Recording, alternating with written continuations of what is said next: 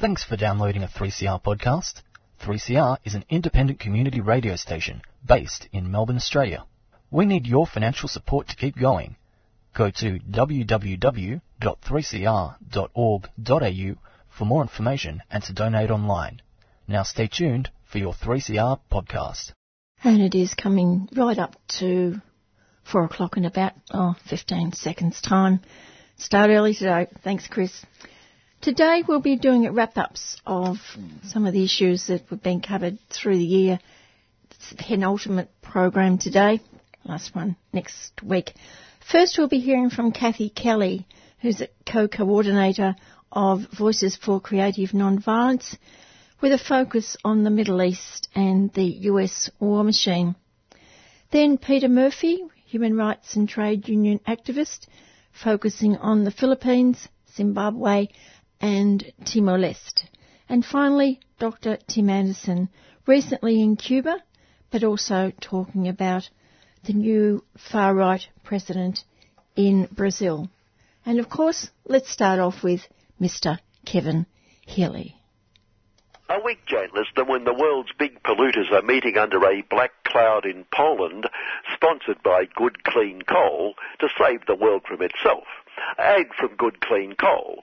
Unfortunately, with the US of the UN of the US of the world absent because its Commander-in-Chief, Donald Trump, or the poor, knows it doesn't need saving because there's nothing to be saved from. Although Donald has applied to build a levee wall to protect one of his Scottish golf links from rising sea levels, so there must be climate change in some countries, but not in others, certainly not in the US of, because he told us the US of has the cleanest air ever. And warmists like David Attenborough preach fake news like act urgently or that's it, burnout will all be deep fried. Shame, David, shame. Stick to what you know. And thankfully, True Blue Aussie doesn't have to do anything because by doing nothing about, not doing nothing like not continuing the status quo, we'll meet our targets. Must say I wouldn't mind an explanation of that one, but anyway, and doing something, the Adani the Planet coal mine, whose True Blue Aussie big supremo Lucas Durr says it's time the demonising, myth-making and political gain stops. Start debating the facts, not half-truths, myths and deceptions. And unlike the demonisers, an altruistic Indian fossil has but one concern in the whole world, to provide jobs for the people of northern True Blue Aussie. Oh, how poor Adani the Planet has been so misjudged, and does half-truths mean it will only be half the pollution? And how irresponsible, all those mere children storming the streets, preventing the economy going about its business in their interests. Students whom all the responsible people know should have been in their classrooms, fed the warmest rubbish that the old men, mostly men in suits, are creating a bit of a problem their generation will suffer. As if people like Adani the Planet and all the great international resource companies would proceed apace if they thought for 1 second they were going to affect the world these students will inherit. As if they'd put their profits ahead of saving the planet. Come on. And anyway, many of these responsible companies have promised they'll wean themselves off fossils in as soon as 40 or 50 years. And as the highly respected Lord Rupert of Wapping's usual suspect columnist pointed out, some of the brainwashed students held signs with, wait for it, bad spelling. Now, let's clean up a few loose threads from the election which went so wrong. Got it so wrong for the second time in a row. A thread like the eponymous Darren Lyncham High saying he was surprised at getting so many elected off a base of something like .something% over candidates who got just short of a quota, which, given the bloke organising for an appropriate fee the deals to undermine what the people wanted, what they voted for, also works for Darren. It's a bit hard to understand his surprise, but he's a politician, so we have to believe him. We mentioned last week it was obvious that in many seats traditional caring business class supporters voted not for, but against, unless the leafy suburbs of charming people got excited at the prospect of a 19-year-old student or a 72-year-old nursing home resident. But as we said, watching the loser lose is our only enjoyment on election night. Who'll ever forget, well, of those who were around, who'll ever forget the bonus excitement of Malcolm Wage Freeze's tears in 1983. Although the current Canberra lot are shedding tears pre-poll as they also shed their MPs who are leaping off the crumbling cliff like lemmings. Good news, though. Big Supremo Scuttledem Morlashton has taken steps to ensure his famously united team can't do to him what he did to Malcolm Turnbull and what Malcolm Turnbull did to Tiny a bit more for the bosses. Naturally, these steps taken not for any personal reasons, but for the good of the country, necessitating 2/3 of the united lot to call a spill.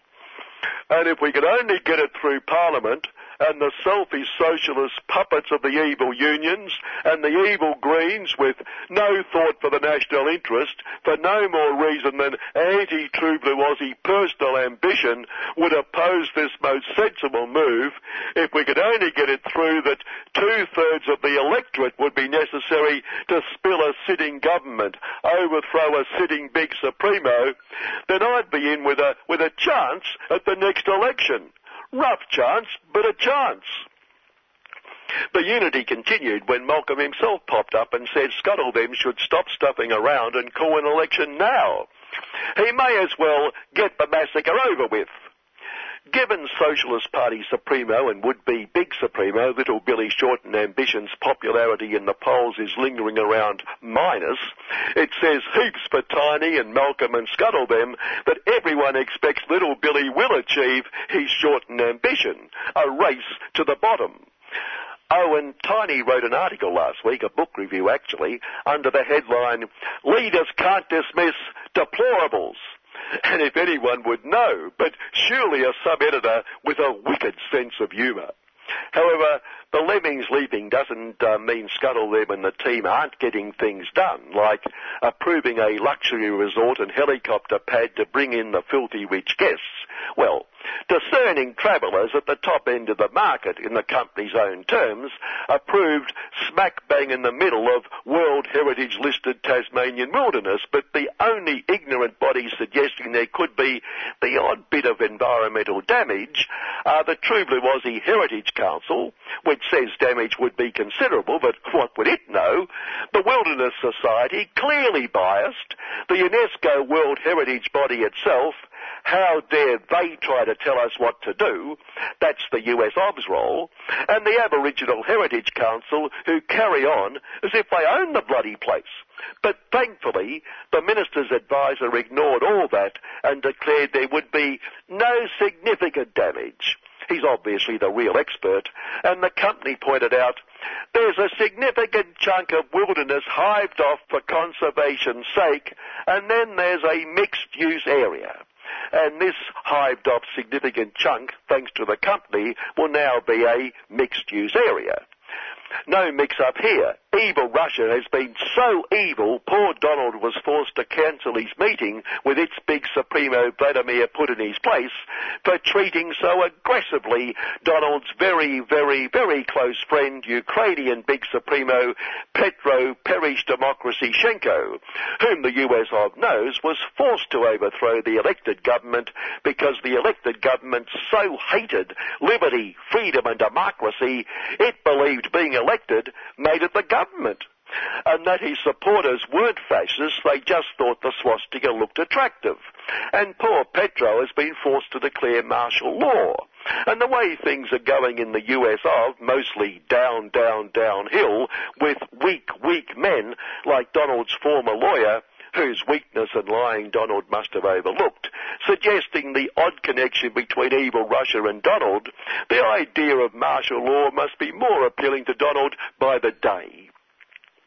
Back here, putting stakes into the poor caring employers, fails the workers, manufacturer of trained killer munitions, has decided its workers should be considered construction workers. And sadly, and it's no fault of Fails the Workers, the code designed that companies with government contracts must keep the evil construction unions under control means the workers will unfortunately suffer reduced wages and conditions and entitlements. And as usual, the bloody evil union is carrying on as if Fails the Workers would deliberately use a gimmick to slash its workers' wages and conditions and entitlements. It probably didn't even know the wages and conditions under the construction code were lower than the agreement it had with the evil union. Exactly. For all we knew, it may have had higher wages and conditions, spokesperson Rick Bloated told us. Of course, Rick, no one's blaming you. For as Rick explained, the company realised manufacturing trained killer merchandise meant they were constructing something, the end product. And the union yet again displayed its intransigence by refusing to accept this most reasonable definition. And how's business going, Rick? Quite well. Plenty of good government contracts, although nothing, a little bit of war wouldn't improve. Help us make a killing. Get it? Sure. Brilliant. Well, good luck with that. Notice IKEA plans to open pop-up smaller stores, although the plan has hit a bit of a small snag. Not one franchisee has yet worked out how to put the store together. Finally, following 4 years of the daily celebration of some aspect of train killing, other than 2 referenda which unpatriotically voted not to train kill, not worth celebrating, it was refreshing in the past 2 days to note the mass coverage of International Day of People with Disabilities and the anniversary of Eureka on 3CR. Okay, the responsible media that knows what we really need to know determined we didn't need to know, but sadly that only shows how removed from real news this station is, apart from the week that was. Good afternoon. I thought that was a bit cheeky, but I'll let that one go. That was Mr. Kevin Healy. In the summer I went swimming in the summer. Yay for summer!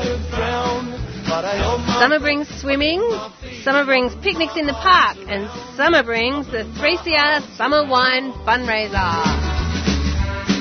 Thanks to the support of Small Patch Wine Store in Hawthorne, we're selling 3CR Radical Radio labelled wines for only $15 a bottle. And they're even cheaper by the dozen or half dozen. Perfect as a gift or to fill a raised glass to toast 3CR at those summer festivities. Call the station between 9 to 5 on 9419 8377 to order, or go to 3cr.org.au/shop. Then you can drop into our Fitzroy studios to collect before the 21st of December.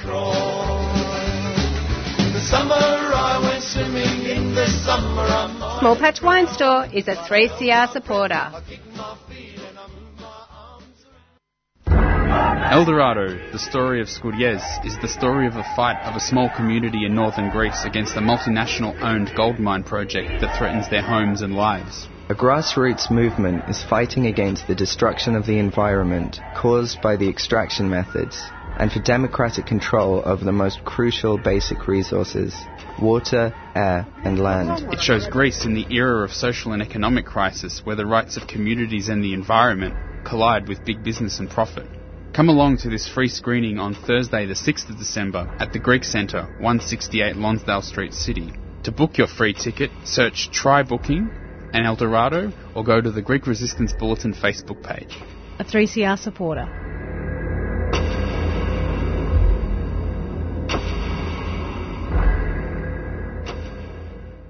In this wrap-up for 2018, I'm speaking with Kathy Kelly from Voices for Creative Nonviolence. And just a little of creative nonviolence. It has long-standing roots in active nonviolent resistance to US war-making.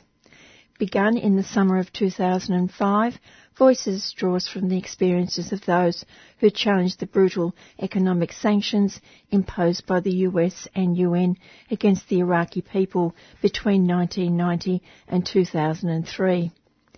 Members of Voices led over 70 delegations to Iraq to challenge the economic sanctions and were present in Baghdad in resistance to the 2003 US military invasion.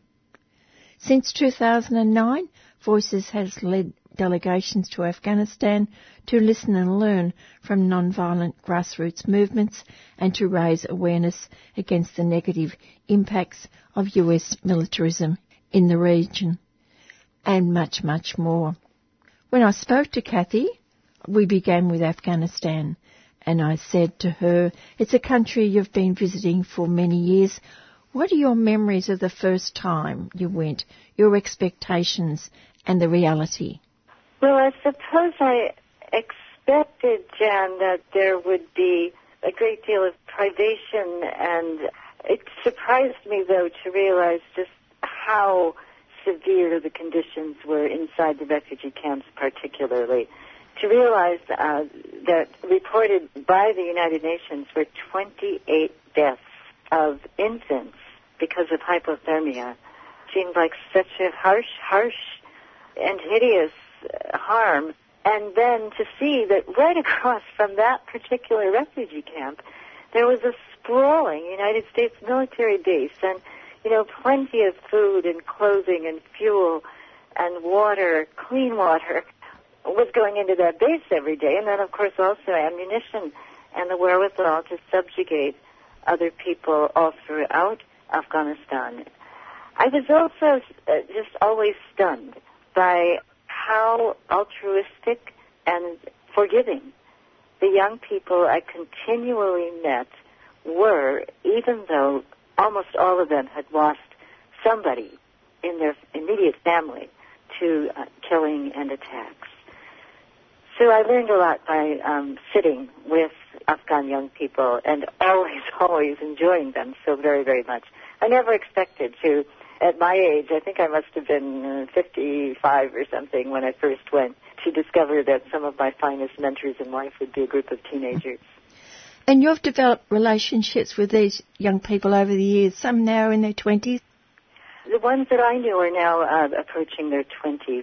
Nobody really knows exactly when they were born, if they were born in a rural area of Afghanistan, because the birth dates aren't recorded very carefully. So they kind of have to guess a bit at their ages. But now almost all are either in university or awaiting tests to try and enter a university. And, of course, if they could study outside of Afghanistan, they would vastly prefer that, because the education system, as is true of the healthcare system and the food distribution system and the agriculture system and the construction systems, communication systems, have all failed horribly. So what you're saying is their lives have changed over those years, but they haven't changed for the better? No, in terms of material realities, no. They're in a very precarious situation. That's in part due to drought and environmental degradation, which I would lay at the door of warfare. It's certainly due to warring parties, various warlords constantly acquiring more weaponry and trying to make land grabs or satisfy greed in order to control more resources, and I would include the United States as one of those warlords. But for the young people, there aren't jobs available very often. If there are jobs, they don't pay very well.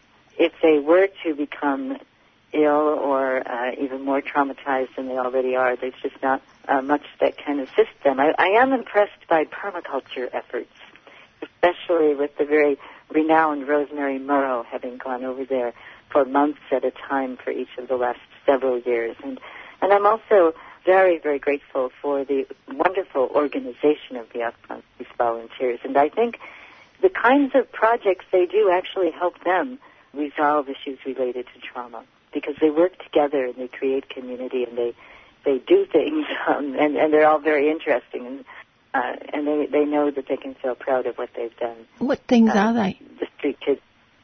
Well, the Street Kids School is a great example of a group of young people organizing to create a kind of a contract with the little kids, the children between the ages of 7 and, say, 14, who are not in school and should be, And not that the schooling is all that great, but it's a way to be part of a community that will keep them out of the human trafficking, the worst of the drug running that recruits children, or prostitution that recruits the girls as they grow older.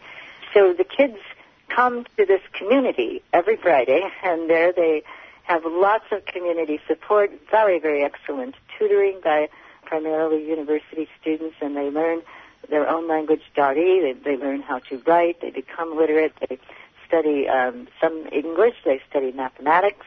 And they, very importantly, each take every week a class in nonviolence, learning how to relate without resorting to fighting, and also learning about the violent ways that the world around them has been afflicted by war and environmental damage. They've become such nice young people, and as they grow older, then they're ready to take their place in the various projects the Afghan Peace Volunteers have. But they also, by coming to the school every week, are earning, if you will, rations for their family. If they participate in the school, every month their family will get cooking oil and rice and sometimes beans. And that's so, so valuable. It can mean the difference between life and death for a family. Are all of those young people, both the older ones and the younger ones, internal refugees, or do some of them actually come from Kabul? Some come from Kabul, but honestly, most of the young people I've gotten to know have come from other provinces, from Ghazni, from Maidan Wardak, Jalalabad, from Bamyan, some from Helmand. It's a mixture of youngsters, and that's very, very important to try to bring together the Hazara and the Tajik and the Pashto and the Uzbek communities, because when they can be pitted against one another and have such fear of one another that they're willing to pick up arms and feel like, we have to kill you or you'll kill us, then chaos ensues, and it makes it very easy for exploitative outside powers to break people apart within Afghanistan. And then it's always easier to manipulate their resources, and controlling interests, big financial controlling interests, will have a much easier time taking over the resources of a smaller client state, if you will, that's maybe part of a group of federated states. So I'm always hoping that my young friends can resist the temptation to join some kind of an ethnic group that excludes others. And I also wouldn't want them to identify in a nationalist way, in any way that says that their country is better than others. And I would certainly say the same to the United States people. What do you believe the US wants to achieve there? They've been there for so long now. The cost must have been astronomical. What do they get out of it? Well, I think it probably bothers the United States generals when, for instance, British generals say that the war there has not only been a defeat, it has been a disgrace. I suppose they'd like to emerge with some sense of pride that they accomplished something, but I can't imagine that will ever be plausible. I think the United States military is very beholden to major weapon companies. Those companies now hold the strings, if you will, on almost every elected official. And so if you go up against Boeing or Raytheon or General Dynamics or Lockheed Martin, even if you're, a United States general, you'll pay a price. It's very difficult to resist the pressures and the dominance of those companies that have turned us into a permanent warfare state. If you don't have a war, how are you going to sell those weapons? So I think the United States can also say to the elected representatives, look, there could be some extremely valuable real estate in Afghanistan. It could be that there are trillions of dollars worth of rare earth minerals and other precious resources buried under the ground in Afghanistan. And do you want to say that you're going to move on out and make room for China or Russia to move in and take those resources? So I think the United States also feels like, in a way, it's a small price to pay. They don't have to pay any rent for their sprawling military bases. The U.S. public doesn't really extract much of a price in terms of public opinion because people are woefully undereducated. And they can always, it seems, find some person within Afghan ruling elites that's willing to step up to the presidency and cooperate with the World Bank, the International Monetary Fund, and the United States. As well as being in contact with the young people in Afghanistan, you've been in contact with ex-service people in the US after they've been in Afghanistan.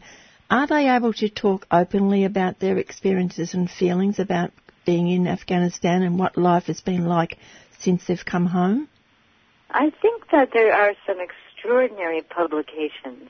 Extraordinary in as much as people like Rory Fanning, for instance, have clearly told their stories, gone around the United States, talked with many different groups. Matthew Ho is, I'll just spell that H-O-H, is another former military person who now is a complete conscientious subjector.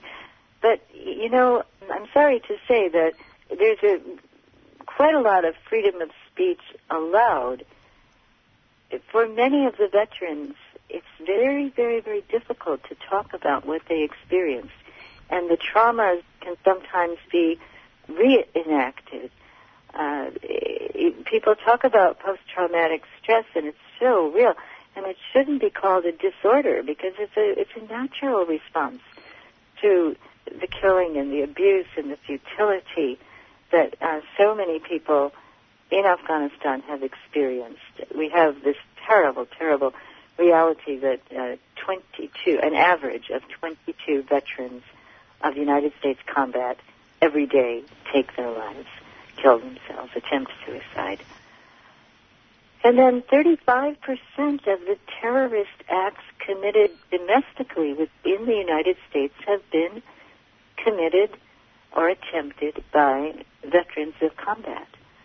So I think we have to eventually recognize that to talk about, you know, the glorious service of our armed forces to whom we're so indebted is a ridiculous thing to do, because they come back broken and often very, very bitter. And, you know, they're not even sure that they'll be able to get health care coverage, particularly for emotional and psychological ailments and traumas that they've experienced. And they don't even have to go out the country. They're the ones who are trained to operate the drones. The trauma that that's a new reality in a sense that they also now are beginning to claim that they suffer from post-traumatic stress. And that shouldn't be, I suppose, so unusual, because, I mean, imagine if you go to your work, you know, and you say goodbye to the wife and kids or the husband and children, and then you spend all day tracking possibly the parents of another family, and you begin to know where the person goes to shop, where the person goes to worship, what time the person gets up in the morning and leaves the house, when the person comes back, and then the order comes, kill that person. That's a difficult order to fulfill. And then after the explosion, you know, after the person's body becomes this pool on your screen, and it's the heat coming from the body that actually forms the image on your screen, then you're to turn off your screen and head out of this dimly lit trailer and, you know, perhaps get in your car and pick up the kids at the soccer field. It's a very jarring reality, and people are not happy about it. Many, many, many now do not want to enter into that branch of so-called service. And a Lieutenant Colonel Wilkerson says that the United States Armed Forces are having so much trouble recruiting people to enter that they've actually had to get non-commissioned officers to go and join the recruiting offices to try and lure people in, and so they offer big, big sums of money for those that would go into operating drones. When's your next visit to Afghanistan? Well, I'm hoping that I'll be able to go sometime in January or February. Our schedules are a bit on hold for many of us because we're awaiting the results of of hearings, a series of hearings that will lead to a trial for the Kings Bay Plowshares witnesses. And I have been part of a walk in support of their witness and a fast in support of their witness, and I am personally very friendly to all 7 of them. And so if at all possible, I would like to go to that trial. 2 of them have been over to Afghanistan with me, and I know they face long years in prison. So it's important to, keep the community strong that would accompany them during this very essential phase. So I know my friends in Afghanistan will understand if I'm waiting until I get the word on when that trial will be. It could be in January. And then, of course, in January, we also every year do the Witness Against Torture with regard to Guantanamo, the Witness Against Torture fast. And my young friends have always said, yes, you should participate in that. So I may have to delay getting over there. I had hoped to go sooner. Sustained a slight back injury, so I set myself back a bit. In this wrap-up for Tuesday Home Time for 2018, I'm speaking with Kathy Kelly, one of the co-coordinators of Voices for Creative Nonviolence. The war in Yemen, it's been described not as a war but as a massacre. For nearly 4 years now, the Arab world's poorest country has been ravaged by a bloody conflict between the Houthis, who they say are, or the West say they're aided by Iran, and the others are supported, the government is supported by Saudi Arabia and many of the Western countries who are supplying arms and military advisors. Kathy, can you take us back to the beginning of this conflict? Who are the Houthi and why are they the resistance movement in a country like Yemen? What went wrong? Well, Jan, it's true that Yemen is a country of desperately poor people right now, but it wouldn't quite be true to say it's a poor country. Not unlike Iraq and Afghanistan, Yemen is a country that has tremendous resources, and in terms of unexploited resources, their offshore oil could be worth billions of dollars once some grouping starts to extract that resource.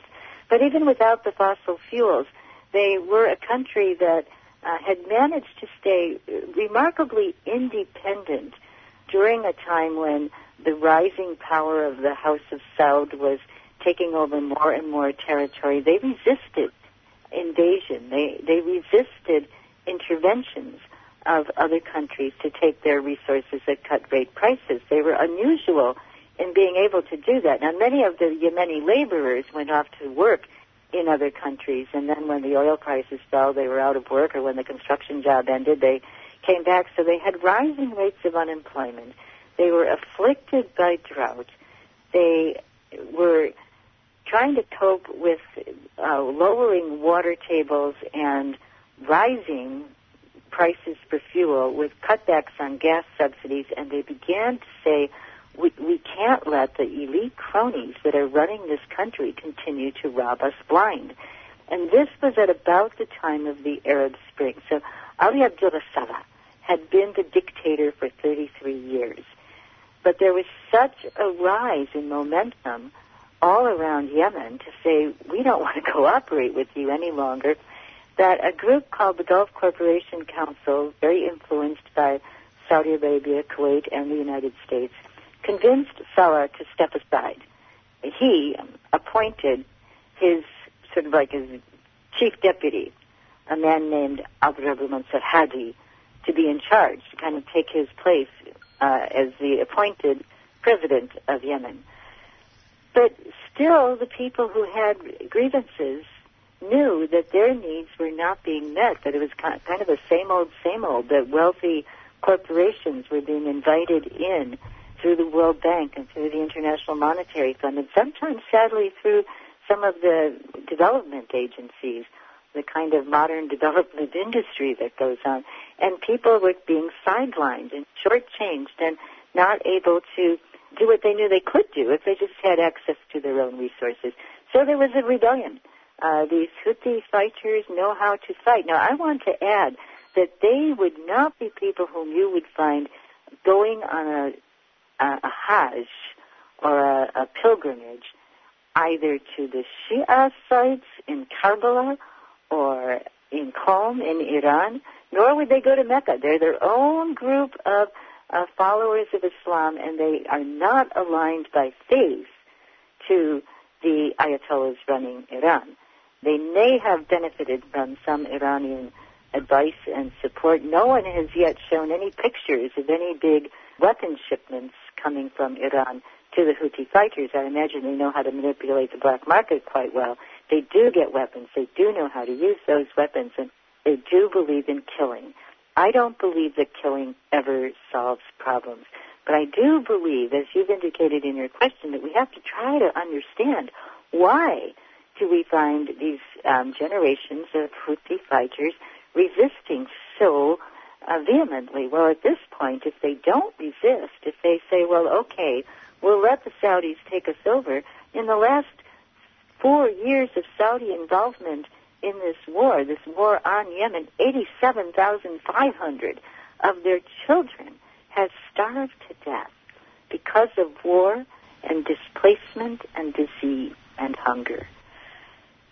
So I don't think it would be very wise for them to say, okay, let's submit to Saudi Arabia. And it's pretty clear the Saudis want to bludgeon them into submission. And it would seem that has a lot to do, again, with financial interests. The Saudi Crown Prince, Mohammed bin Salman, wants to offer the state oil company, Aramco, as an IPO, an initial public offering. Now, many analysts say that it's highly unlikely that any investors will bid on that offer, will invest, because they know that the Saudis have cash, yes, but they don't have resources. They don't have more resources that they can develop. They're running out. They've been depleting their resources, and so they want to acquire territory that has resources, and they look to Yemen and think, we can do this. But apparently they can't, because this war has gone on and on and on. But it can't get going forever. It has to stop sooner or later. No, it can't go on forever in the way that it has been conducted. But I think the intelligence agencies of powerful countries, the United States and the UK and France, for instance, are trying to figure out how they can keep some compliant Saudi figure in charge, and maybe they would put on a veneer of reforms. But I would imagine that the essential determination to control resources within and on the borders of Yemen will remain. I don't think that they're going to say, oh, let those people control their offshore oil reserves that we think could be exploited. Because if that were true, then why are so many countries scrambling to control the Horn of Africa's coastlines? Because, again, it's believed that there are offshore reserves of very valuable fossil fuels. Are you saying that if the current prince who seems to be running the place was deposed, that things could improve? Is that what you're saying? No, I don't really expect that. I think that there would be just enough done to calm down what Secretary of State Mr. Pompeo, 2 nights before a vote that took place in the U.S. Senate, called a caterwauling on Capitol Hill and a pile-in of the media. The caterwaul in the sense of howling, and the pile-in, I think, is a reference to sports when the players all pile up and kind of smother one player because they want to take the ball. Well, maybe there certainly should be screaming and howling and wailing, raising a lament because of the slaughter of children in Yemen. Glad to see that there's an uptick of media interest, but I don't think right now it's enough to change the remarkable raw power that moneyed elites exercise when they pile in together and say, this is the kind of foreign policy we insist on.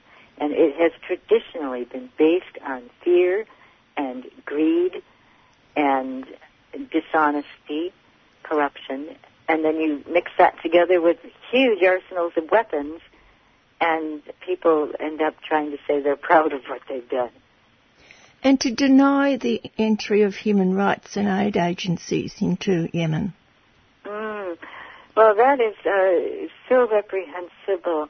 It's not only denying the entry, but even when groups can get in, the more that the battling happens around the port city and within the port city of Hodeidah, the more difficult it becomes to offload goods, desperately needed goods, from the ships. I mean, you have to have workers, and the workers have to be paid, and they have to be able to get back and forth from work and not risk their lives just to get out to the dock and have a place where they can stay. You have to have electricity. You have to have sewage and sanitation. And increasingly, that port city is moving toward a collapse. And if that city goes down, then the United Nations prediction is that another 6 million people will be right at the verge of tipping into starvation.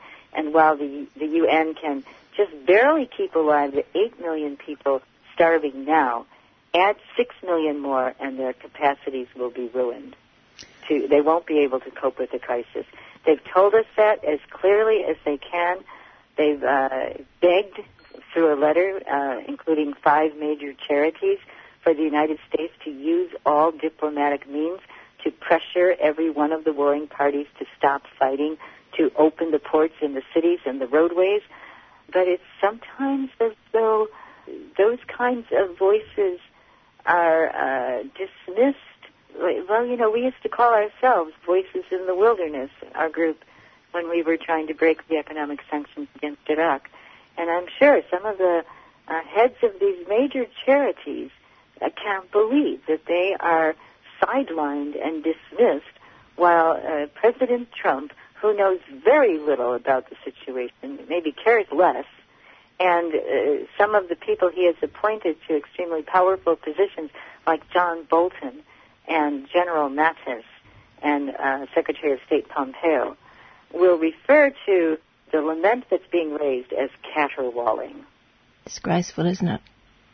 Well, it is disgraceful. I suppose, you know, with the death of the Saudi journalist Jamal Khashoggi, there was a sense that, he shouldn't have been dismembered, or he shouldn't have been strangulated. And some of the senators say, well, we're disappointed. You know, we were duped. The CIA reports that he was killed by Crown Prince Mohammed bin Salman, and we don't want to be, led around by the nose.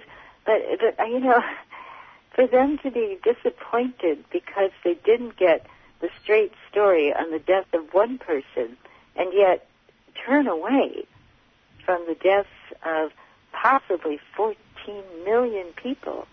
I mean, that's a staggering number. 1 out of every 2 Yemeni persons. That is, it seems so impossible, preposterous. And then you think of the Yemeni parent trying to save a child, his or her child. And, imagine as that child is beginning to gasp the final rattles of, the death throes, and has suffered torture, really, moving to that point at the end of the child's life. And who can imagine what kinds of feelings a Yemeni parent or brother or sister would feel? And I greatly doubt that they are thinking about the machinations of powerful elites who are, looking at their bank books and whatnot. And I would guess that it creates a great solidarity, a solidarity of suffering amongst many, many millions of people themselves have suffered this way. Are you and your friends at Voices for Creative Nonviolence able to get those messages across when you're speaking in the US? Are people listening? Well, I would say that there's much more interest in what's happening in Yemen than we ever experienced trying to talk to people about Iraq. I mean, we came directly from the pediatrics wards of hospitals where mothers sat cross-legged on beds holding dying children as though they were on a death row for infants. And we were very assertive in saying, look, the executioners are the heads of state of the United States and the United Kingdom who insist that these economic sanctions must continue. And children died in the hundreds and then thousands and then the hundreds of thousands. And even after the highest level United Nations humanitarian coordinators in Iraq had both resigned, Dennis Holliday and Hans von Sperneck, still you couldn't get much media attention. Even as the International Atomic Energy Association was just, days away from declaring there are no weapons of mass destruction, still the media was in the pocket of successive presidential and Pentagon organizations and administrations. So this time I find that it has not been so impossible to kind of build on the media coverage that has existed. Like, for example, we were out with our 34 backpacks representing 34 children who were on their field trip, and they'd just been issued UNICEF backpacks, which are so valuable because inside those backpacks are vaccines and antibiotics and vitamins. And they were excited because they were going on a trip, and they were on the bus, and a U.S. Lockheed Martin-produced missile hit their bus and killed 34 of them. It was fired by a U.S.-sold fighter plane. The Saudis fired the missile. And there were probably more than 40 children killed, but the EMT workers and the people helping at the scene of the horrible crime could only assemble the body parts to allow for 34 to be identified. So we go out with those backpacks and we set them up, or we carry them. We'll do it tomorrow with placards bearing the names of the children, and we'll be down in Chicago's Federal Building. And my guess is that now people will come to us and say, I heard about that. I saw that on television. And that's true, both the August 9th attack and then the statistics from Save the Children about 87,500 children already having starved, and the letters from the major charities. These are being covered on television, and then there is at least a beginning of movement toward a discussion in the U.S. Congress about whether or not they must invoke the authorization of the use of military force and make Congress the one to decide whether or not the U.S. should be sending armed forces into Yemen. It's a scandal that this hasn't happened so far and that it's been such a battle just to get to the point where the resolution would go on the table, more or less. Last but certainly not least, the people seeking asylum in the US from Latin America. And it's instructive that most of these people are fleeing persecution and poverty in countries where the US has been interfering, and worse, for decades. Well, this is, of course, such a terrible sin, I think. The United States creates chaos, bloodshed, economic collapse, and then people who can't survive try to go to other places. And mind you, 85% don't go anywhere near the United States or Canada or Mexico or European countries. They go very often to places where there's a bit more mercy and they actually have a chance of getting in.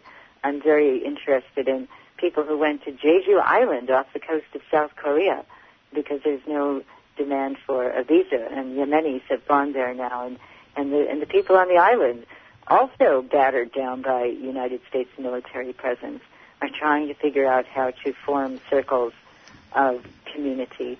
So refugee people fleeing the wars the United States has started, military and economic wars, are then used as sort of the symbol, the token for far-right policies that will say, we need more weapons, we need more walls, we need less money for health care and education and care of our elderly and care of our children, because we have to put our resources into having weapons and ammunition and soldiers and training soldiers to kill people that might try to come in and take what we have. It's such a selfish, greedy, calumny-filled position. And President Trump prides himself, struts, as he exports these ideas. And they are catching on elsewhere in the world. Yes, it's not a good look right round the world now, is it? When you see so many countries falling to the alt-right? Well, it is troublesome, and because the weapons flow so freely and make so much money for various warlords and weapon-making companies. And yet, I think, we have to keep in mind just that very simple line, we are many, they are few.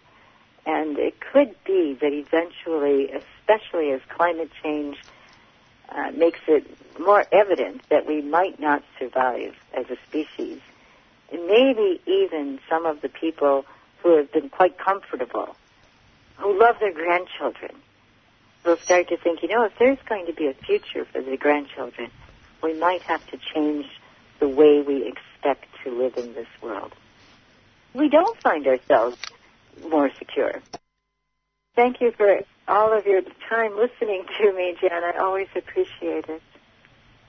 I can say a happy Christmas. I hope it will be a restful time for you. Well, I'm very fortunate. I'm always surrounded by some of the kindest people in the world, and I'm grateful for that. Talk to you next year. And that's Kathy Kelly, co-coordinator of Voices for Creative Nonviolence, based in Chicago, but worldwide human rights activists. Dum da da da da da dum da da da da da boom boom boom boom boom boom boom boom. Hi, I'm Rod Quantock, and you're listening to Fill in the Dots. You know who you're listening to. Why do I have to tell you who you're listening to? You know who you're listening to. You're listening to, yes, fill in the 3CR Community Radio. You got it right. You've won a giraffe. We're at 8:55 a.m. We're on digital radio and streaming at 3cr.org.au. 3CR has been making trouble since 1976, and occasionally I've been part of the trouble that's been made. It's a vital part of our media landscape, and I'd encourage you to get a hacksaw, an oxyacetylene torch, and go up to the Dandenongs and bring down all those broadcast towers that aren't 3CR's towers. And let's make 3CR the only source of information to an information-starved, dumbed-down Australian community. Written, authorised and spoken by Neil Mitchell. I'm Jane Clifton, author, musician, actor, marriage celebrant, author of The Address Book. I've always been fond of 3CR, and not just because they played the song by my band Stiletto, Woman in Trouble, 50,000 times. I was grateful for that, but that was a few years ago. Here I am again after all these years, and so is 3CR, still supporting musicians and writers and people with ideas to share. Keep going, 3CR.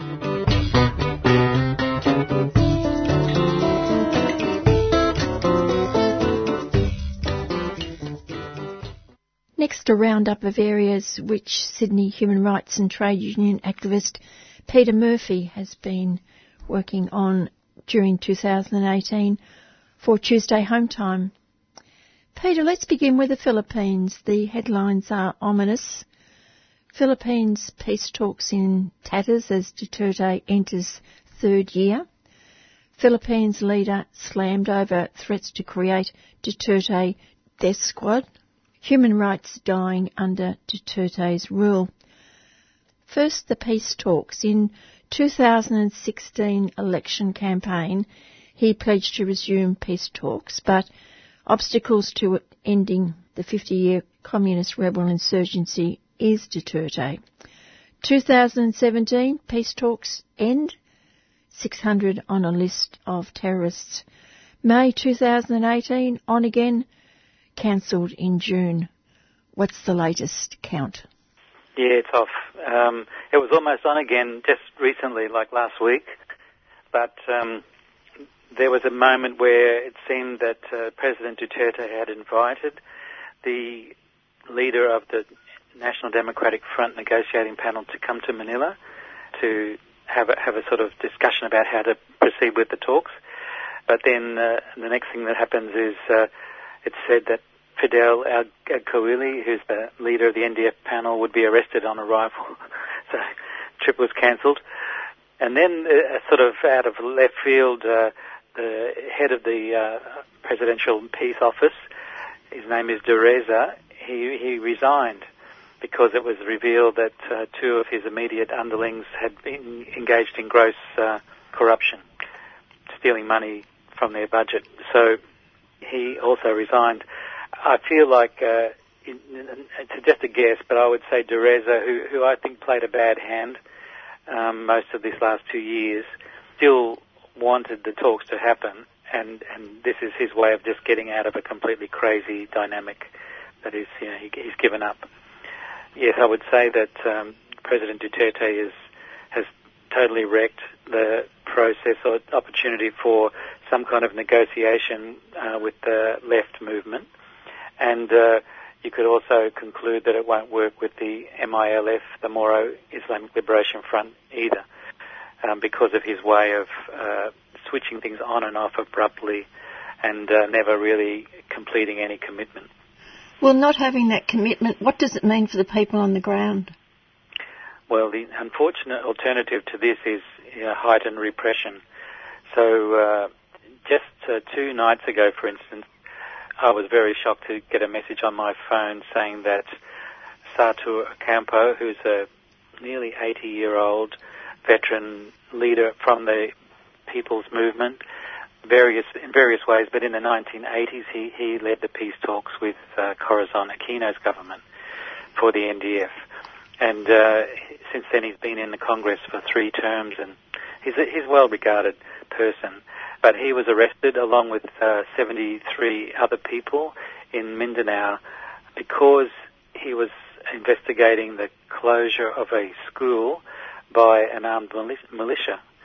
And now it turns out, as well as him being arrested, all of the teachers of the school and the students of the school were arrested, and a member of Congress who is a former leader of the teachers' union, her name is Frances Castro, she was also arrested. And I think that's completely unconstitutional to arrest a member of Congress who's talking to constituents. But this kind of thing is extreme, in terms of what people try to do in the legal advocacy space in the country, which you have to say is shrinking rapidly.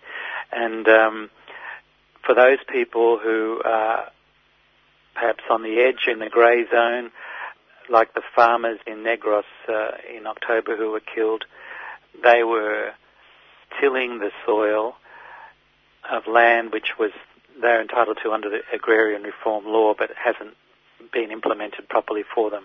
So they're like a direct action, but it's certainly not violent or endangering life or anything like that. But when they were arresting at night, they were just machine gunned, and 9 were killed. So there's that happening, and the closure of the Lumad school tends to violence. That is, people with guns do that.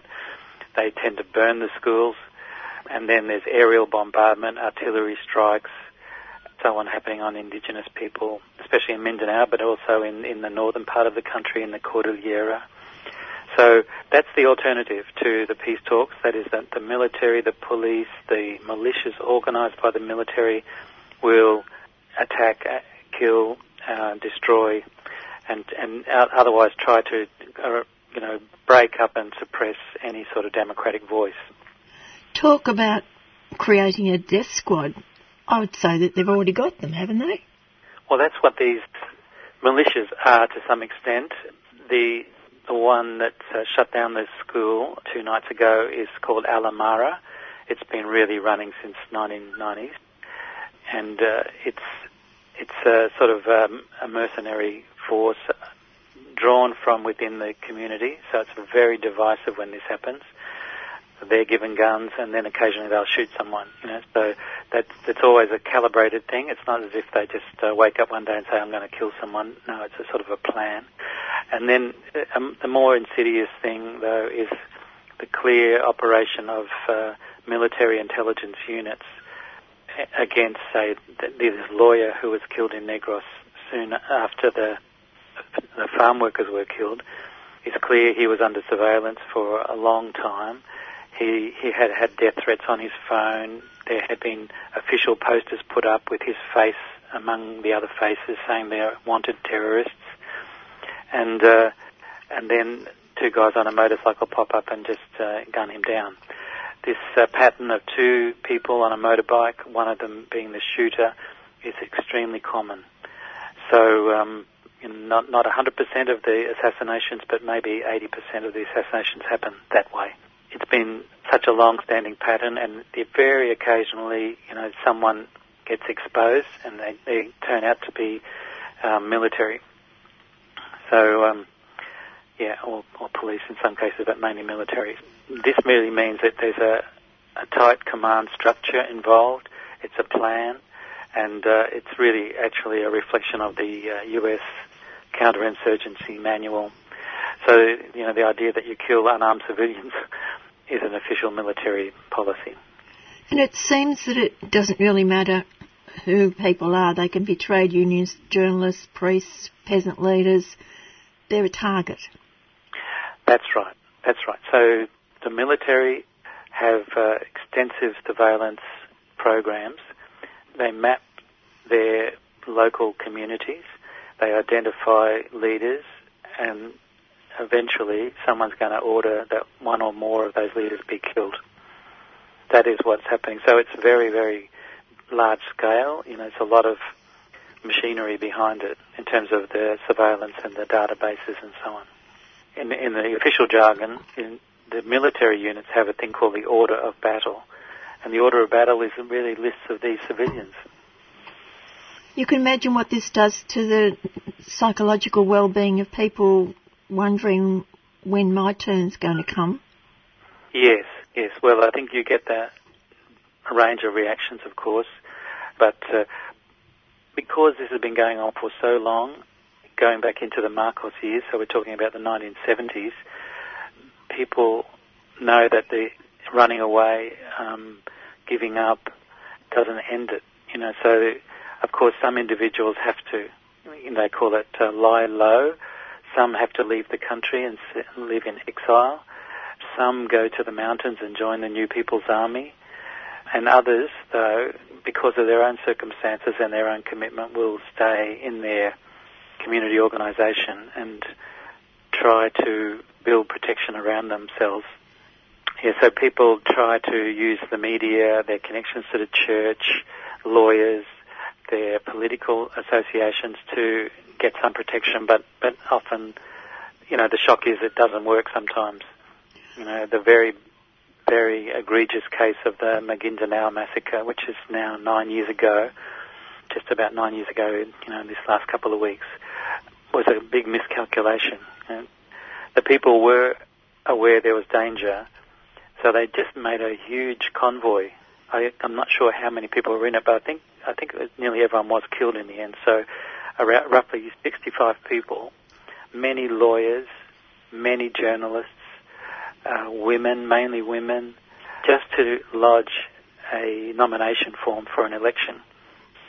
But they miscalculated the madness of the sitting governor and his family, and there were 100 people mobilised, with guns to kill them. And they were mobilised with bulldozers to dig big ditches and bury all the cars and bodies. It's a massive operation. So it's shocking to think that could happen, and even up till now, no one's been found guilty of even one of those deaths. People do get the miscalculation thing. I think I've asked you this question before, Peter, but I'll ask it again. Why is the Philippines like this? There are other countries in parts of the world, and the human rights aren't still good, but they're nothing like they are in the Philippines. Why is the Philippines virtually out on its own with the violence against its own people? It's not quite on its own, really, but it is so bad. I think that it's very difficult to sum it up in a few sentences, but the sort of social development that we would think in Australia should happen with democracy and so on has been really arrested a long time ago in the Philippines because of the colonialism and its colonial history in the 20th century especially. So it's a surprise to people when you say in the Philippines that was the first republic declared in Asia. It was 1898. And the uprising began in 1896 against the Spanish. But the United States took over the place with a very brutal war. So again, the sort of cream of the people, that is the leaders of the Democratic Republican movement at that time, were all killed.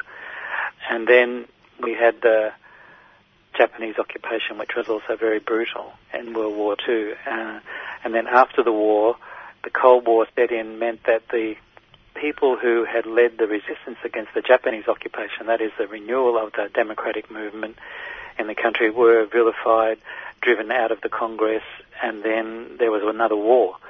And again, a lot of people were killed. And now we had the Marcos thing at the end of the 60s and the early 70s. Again, the democratic movement had a resurgence, especially in response to the Vietnam War and the fact that their country was a base for bombing Vietnam, sending troops, American troops to Vietnam and so on. Reaction to that was martial law. And again, the United States it was Nixon's administration was fully supportive of martial law, which really meant mass internment. There were tens of thousands of political prisoners and the assassination of people, and even the random shooting of people at rallies and so on. You know, the United States, I would say, bears a huge responsibility for, you know, what happened in that country in the 20th century, and its insistence that, you know, the worst sort of people will become the government. That is, the most undemocratic and ruthless and self-serving people are the government of the Philippines, because they will do the bidding of the United States.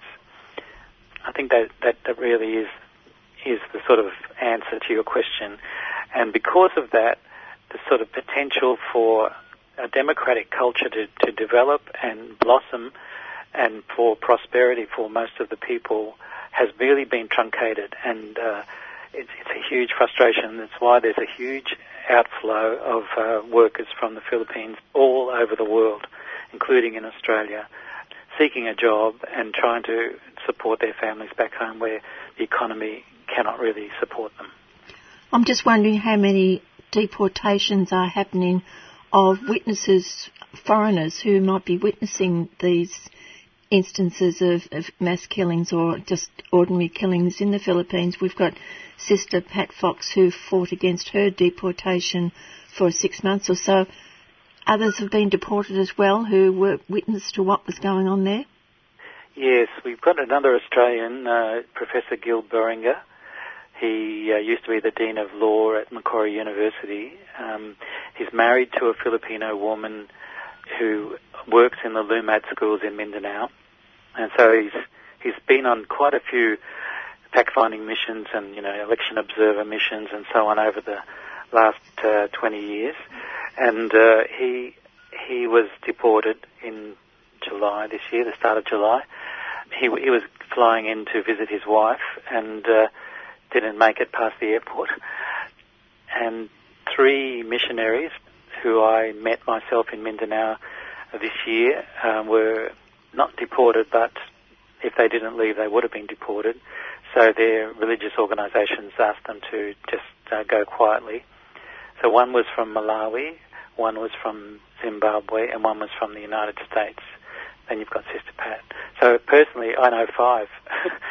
I know 5 myself. And I know that there were a couple of Europeans who I've never met who tried to enter the country for conferences in like March this year, and they were turned around at the airport as well. So we're witnessing a new dimension of the policy of Duterte's government, which is to try to cut off foreign witnessing of what's going on inside the country. Yeah. Have you had time to speak to Sister Pat? Yes, actually, she's here in Sydney now, and I'm escorting her around to some different trade union offices today and some politicians on Monday and church organisations. And then on Tuesday we're going down to Canberra for giving evidence at the Human Rights Subcommittee of the Parliament. I think that, those members of the Federal Parliament are very keen to hear, you know, what she thinks is going on in the Philippines. So she's still, you know, laughingly asking, you know, what really in the end, why did they pick on me because I'm such a quiet person? And that's true. You know, she's a very much a person who sits at the side or the back and doesn't push herself forward. I've been talking to her for the last visiting the Philippines. I've met her many times in the last 7 or 8 years, and she's always had this very low-profile presence. But anyway, she may well laugh about why Duterte got obsessed with her, but he did, and he absolutely didn't relent until she was out of the country. So, on the other hand, she's still got a legal case going on there, and she's very hopeful that she can go back. I think she's sort of a bit heartbroken to be so far away from all the people she's been working with all these years. And I was told that she wasn't even allowed to say goodbye to her friends when she was deported. That's right. There was a sort of rush at the end. So instead of, being able to have, say, half an hour or more with a group of supporters at the airport, a large number of police just surrounded her and just hustled her through the gates and away from the public area. And she didn't, she's annoyed because there were people that were dear to her that she didn't really get to say goodbye to properly. Yeah, so that's the police. I think that, as she says, they're completely out of control now because Duterte just continually tells them they can murder and rape and they'll be protected. You're listening to Tuesday Home Time, and I'm speaking to Sydney human rights and trade union activist Peter Murphy for his wrap-up of 2018. Moving to Zimbabwe, in 1 year it's undergone a historic change. There was a military coup just over a year ago, ousting Mugabe, who was supposed to be the president for life. In August, a new president declared, and amidst protests and violence. And before the election, a lot of talk. There's been a landmark change in credibility. What's the reality of life in Zimbabwe? Yes, well, I think, first of all, it's pretty grim on the basic daily living front. The cash shortages, the rumour swirling through the place, the very, very low incomes that people are surviving on, that's all stayed the same or got a bit worse even since Mugabe was deposed. It's, I think, wrong to say that the current government is the one that came in after the election is characterised by violent protests and all of that. That's not true. But yesterday, so not many hours ago, there was a big protest against the government over the economic situation that was organised by Nelson Chamisa, who's currently the leader of the Movement for Democratic Change. But there's huge sort of hollowness inside the Movement for Democratic Change now, so nothing is quite what it appears to be. Let me think how to say it. Cause Morgan Tsvangirai, who was the first leader of MDC, died in February this year from cancer.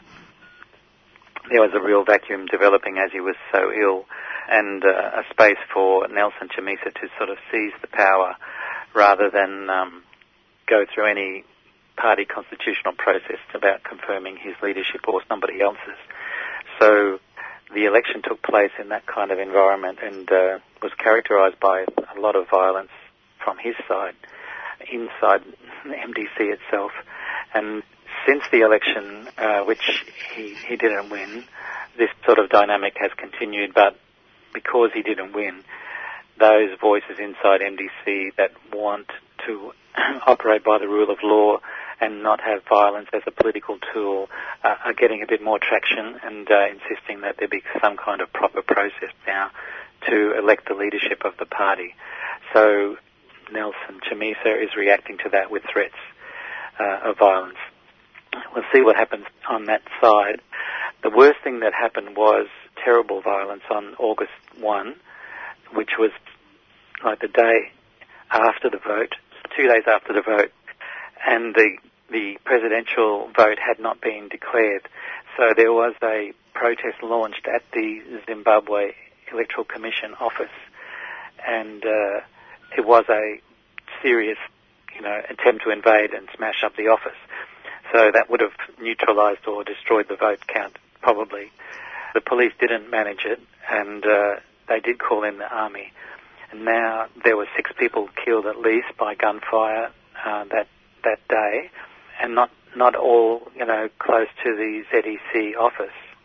Some were killed, apparently, more in the commercial area of Harare. So it was, I think, a complete spoiler from everybody's point of view that happened because the international community could not look at that situation and say the election was a free and fair process. They didn't want to say it was a completely unfair and unfree process, but it was definitely deeply degraded or marred by that violence. So the government's response was to set up a commission of inquiry, and it's headed by a former president of South Africa and some Zimbabwean figures and some other international figures that are in it. I think they've just completed their investigation and they presented a report to the government, but it hasn't been released. But in the evidence that was put publicly in their hearings, there's some doubt clearly there that some of the people killed were not killed by the army. So the question is who did kill them? And there's also plenty of evidence about the violence of the attack on the Electoral Commission itself. So the question is who's behind it. And in previous interviews, I'm pretty sure I've said that the Mugabe himself is behind this. He's the one to benefit most from wrecking the election. And to some extent, Nelson Chamisa is like his puppet or, his front man. And this is still what's happening now. There's different angles where you can see that Nelson Chamisa's really got former Mugabe people really working with him. The faction that was really ousted along with Mugabe in ZANU-PF was called G40 or Generation 40 or the Youth, and G40 figures are still prominently associated with what Nelson Chamisa is doing today. So it's a bit bewildering for the outside observer to think, Mugabe's still there. Wasn't he knocked over last year? And that the MDC, which was formed to fight Mugabe's dictatorship, is somehow now captured by Mugabe. But unfortunately, that's the current situation. Surely it can't be stable. It won't last like this. But that's the situation. And I do think that the people are suffering enormously as a result. And of course, Mugabe never ever showed any concern, in 40 years about what the people were suffering.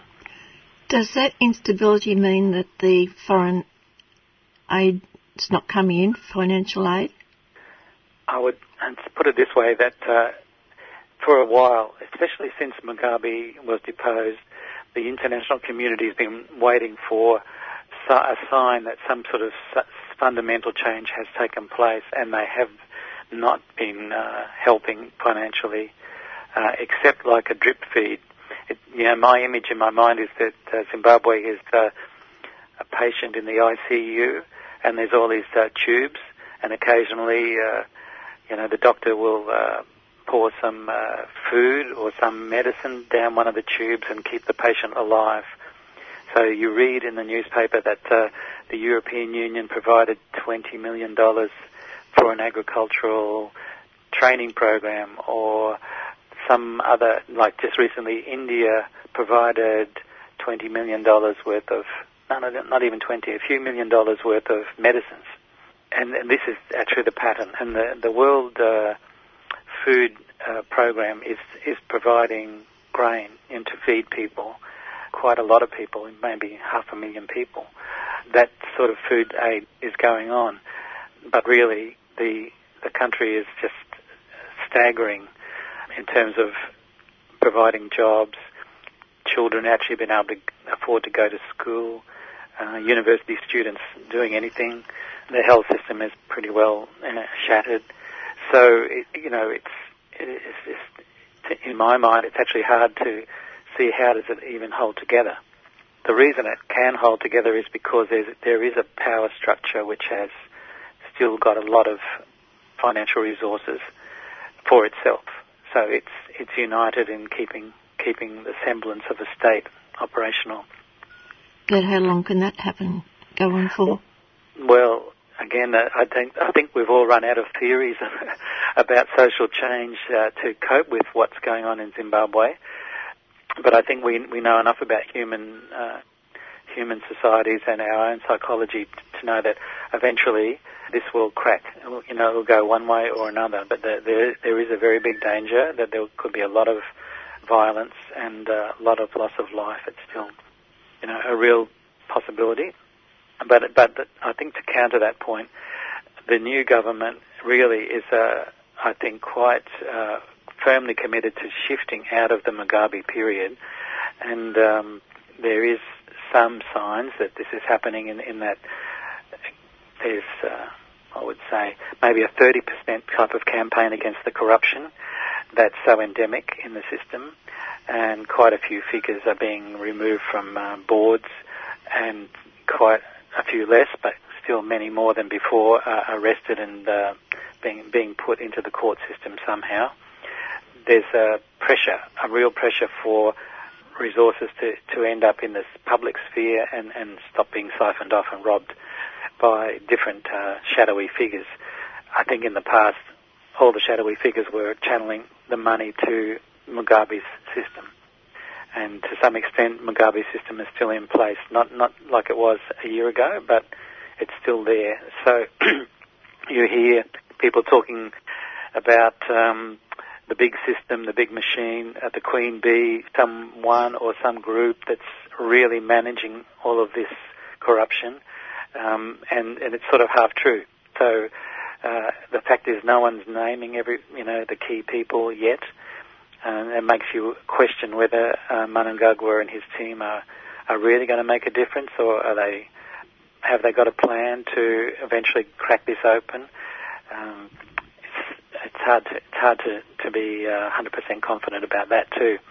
So I would say that the broad change that's happened that most people will accept is true is that it's now a place where you can say your mind and not be arrested. You can generally have a rally and not be smashed. You can form a political party or some type of campaign movement without it being crushed. So there is actually more democratic space, and it is a relief to people. The police checkpoints, especially all being gone, is a big relief to people. So that's something that is measurable, and I think the international community can also understand that there is a difference between now and the Mugabe period. Somehow or other, we on the outside of the country need to be able to discern the genuine democratic activists or actors in the situation and talk to them about how to shift out of this current situation, which is unstable and unviable, and then do something once we do understand what is going to be the most helpful. Personally, I do think that the international community has got an opportunity with the report of this Commission of Inquiry into the August 1 violence. If it's a credible report, then there should be a step taken to affirm that that's a good thing, and then there's going to be an extra level of assistance to the country. And there's plenty of things to be done, especially through the International Monetary Fund and the World Bank. Australia itself is a voter on those boards and got a voice in that. Finally, Peter, Timor-Leste and the Greater Sunrise oil and gas fields. Yes, well, I think there's been two surprise announcements in the last couple of months that the government of Timor has decided to purchase the shares of, first of all, the ConocoPhillips, which was 30% of the Greater Sunrise joint venture, and then just recently the shares of Shell, Royal Dutch Shell, which was, I think, 26.6% of the joint venture. These things needed to be affirmed by the Parliament of Timor-Leste, and I think that it's hard, I haven't been able to get a clear answer, but I think that at least the Council of Ministers and the budget has reflected the decision on the ConocoPhillips purchase, and therefore at least 30% of the project is in the hands of the Timorese government. And to me, this is a big upping of the stakes. And I presume if that purchase has gone through, then the next one will go through. And that would give the Timorese government a controlling interest in the project, and therefore, even though the joint venture agreement probably requires 100% consensus on going forward, therefore Woodside and a Japanese gas company owning the remainder of the shares would still have to agree. But it's like a huge expansion of the financial commitment of the Timorese to the project, involving many billions of dollars. So the worry is that virtually the entire financial assets of the country are going to be invested in this project, and if it doesn't work out, then that would be the bankruptcy of Timor. This won't play itself out, and we won't be clear for a few more years, I think. So, there'll be a politics going on inside Timor about this, and the international oil industry for a start, and then the international financial sector as well will be really watching closely, I think, how it plays out. And the trial in Australia of Witness K and Bernard Collery? For now, it seems that most of it's going to be conducted in secret, and that some of the lawyers even won't be allowed to, Bernard Collery's lawyers in particular, won't be allowed to attend the hearings. So there's clearly some kind of mobilising going on in the judicial community in Australia, the law associations and so on, about this particular trial, because it's really clear that this trial has got nothing to do with protecting Australia's national security, and yet it's really trampling on the normal rights of people to a defence and so on in a trial. So I think it'll be a bigger problem for Australia than anybody else, but it is, I think, a kind of answer by the Australian government to the Timorese about the final settlement of the seabed boundary and so on. So what it seems to be deeper down saying is Australia will continue to spy on and manipulate Timor, does not agree that it shouldn't be doing it. Incredible. Yeah. But then a lot of things going on in Australia are incredible. Exactly. So it's all part of a bigger problem for us, the Australian people, in terms of what is our democracy and how do we hold our political institutions and leaders accountable for, to the standard we thought that we were operating by. Yeah. Well, all I can say, Peter, is thank you very much for your contribution through the year, and hopefully talk to you again in the new year. I'm looking forward to that, and the program's contribution to people's information and understanding of the situation we're in is really, really important. So congratulations to you too. Thank you. And that's Peter Murphy, human rights and trade union activist from Sydney. And I know it has been a bit down so far on the program, but unfortunately there's so many places in the world now where people are suffering, and I believe it needs publicity. We often stick our head in the sand and pretend that things are okay. But coming up, I've got Tim Anderson. He's just been to Cuba, and I think that's going to be a winner. In the summer, I went swimming in the summer. Yay for summer! Summer brings swimming, summer brings picnics in the park, and summer brings the 3CR Summer Wine Fundraiser. Thanks to the support of Small Patch Wine Store in Hawthorn, we're selling 3CR Radical Radio labelled wines for only $15 a bottle. And they're even cheaper by the dozen or half dozen.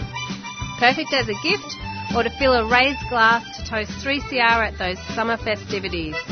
Call the station between 9 to 5 on 9419 8377 to order, or go to 3cr.org.au/shop.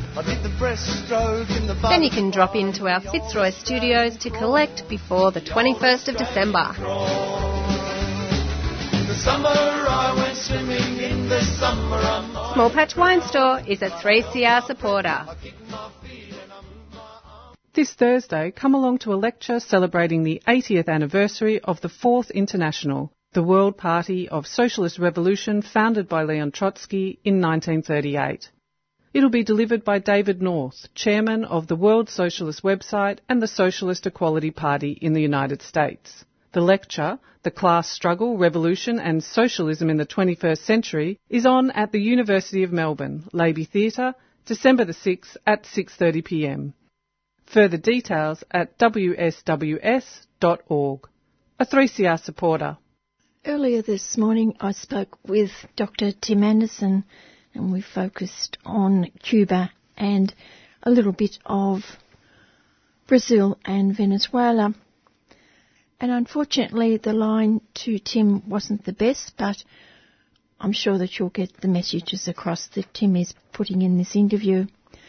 First we spoke about an issue that's been in the mainstream media in recent times, the announcement that close to 8,400 Cuban doctors, part of the More Doctors program, launched in August 2013 in Brazil, have been pulled out. And I asked him why. Cuba and Brazil is agreement to provide medical services to areas in Brazil that had no doctors, and there weren't sufficient Brazilian doctors to do that. It mirrored what Cuba and Venezuela did back in the early 2000s, and with Cuba and Venezuela it was tens of thousands. In the case of Brazil, until recently, there's been 8,000 Cuban doctors there.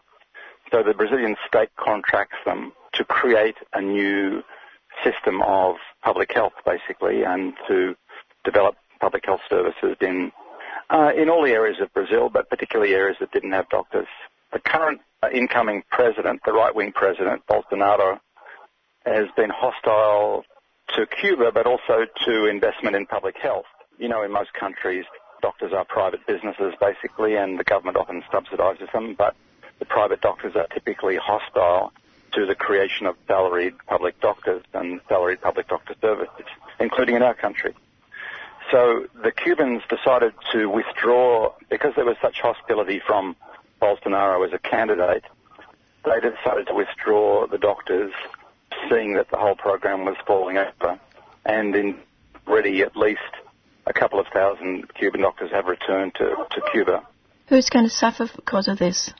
Well, the poor people in Brazil that don't have public health services. Of course, it's very well known that private doctors charge fees or additional fees, and poor people can't afford to do that. Poor people always go to hospitals, if there are hospitals, or emergency sections of hospitals, or some sort of public service where they're not being charged a fee. So they're the people who are immediately dispossessed by this. That's an awful lot of people, though, Tim. If there's over 8,000 doctors leaving, are they all going to leave at once, or are they dragging it out a bit? They're coming fairly steadily in groups back. Like I said, I believe about 2,000 have returned now of the 8,000. So they began before. Bolsonaro hasn't even been sworn in. He's not being sworn in as president until January. But he's made his position very clear, hostility to the program, and the Cubans aren't going to put up with that. Even though it's a very big commercial contract for them, of course, the Cubans are gaining in a sense that the health system is paid for these doctors, but the doctors themselves get an additional salary. There's a benefit for them in going to Brazil, but the Cuban health system itself gets a payment for this, so it's a commercial operation. Would there, in a sense, also be dangers to the doctors in a situation like it's going to be once he gets into power? Well, he's already insulted them and said all sorts of things about them, said they're slaves, and a lot of disrespectful things that show that he's not going to support the program and he's going to withdraw support from it. So the Cubans decided to move first, basically. Now, in terms of the scheduling of them leaving the country, I'm not sure how that works. This is, after all, a Brazilian program. It's called Doctors for the Poor, or Doctors for Everyone, and it hasn't been dismantled yet because Bolsonaro's not yet in office, but he's made it very clear that he's hostile to it. And behind him, you have, of course, the private doctors' associations that have been opposed to this program too. At this juncture in time, where are the Cuban doctors at the moment outside the country? Oh, they're in many countries.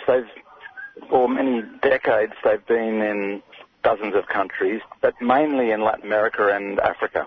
We know that there is still around 200 in East Timor, but there's some programs in Asia, but it's mainly been a range of African countries and Latin American countries. And the way in which it's compensated commercially depends on the country. So, for example, with Brazil and Venezuela, which are wealthy countries, and also some of the Gulf monarchies, for example, the Cubans charge a commercial fee for providing public doctors, and often they have the countries will actually ask for specialists, because there's a very high level of specialists in Cuba too, so that even the Pacific Islands, the Solomon Islands, will say, we want specialists in these areas, and can you provide them, and so on. But of course, the Solomon Islands doesn't compensate or pay to the same degree that a country like Brazil or Venezuela does. And then, of course, you've got the doctors from those countries who would come to Cuba and be trained there as well. That's right. Cuba takes medical students from a range of countries, including the US.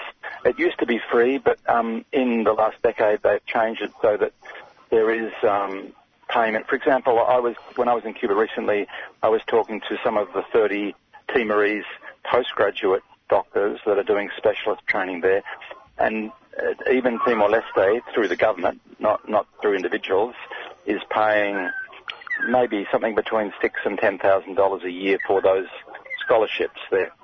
If they're private students, say from the US or Canada or Australia, they can also do medical training and pay maybe around $10,000, which is a lot less than we charge in our country, but the Cubans have decided to commercialise it. But it depends on the capacity to pay of the people in the country they're coming from. What areas of specialisation are the Timorese focusing on? Well, they're in 9 different areas. There's 30 of them in 9 areas.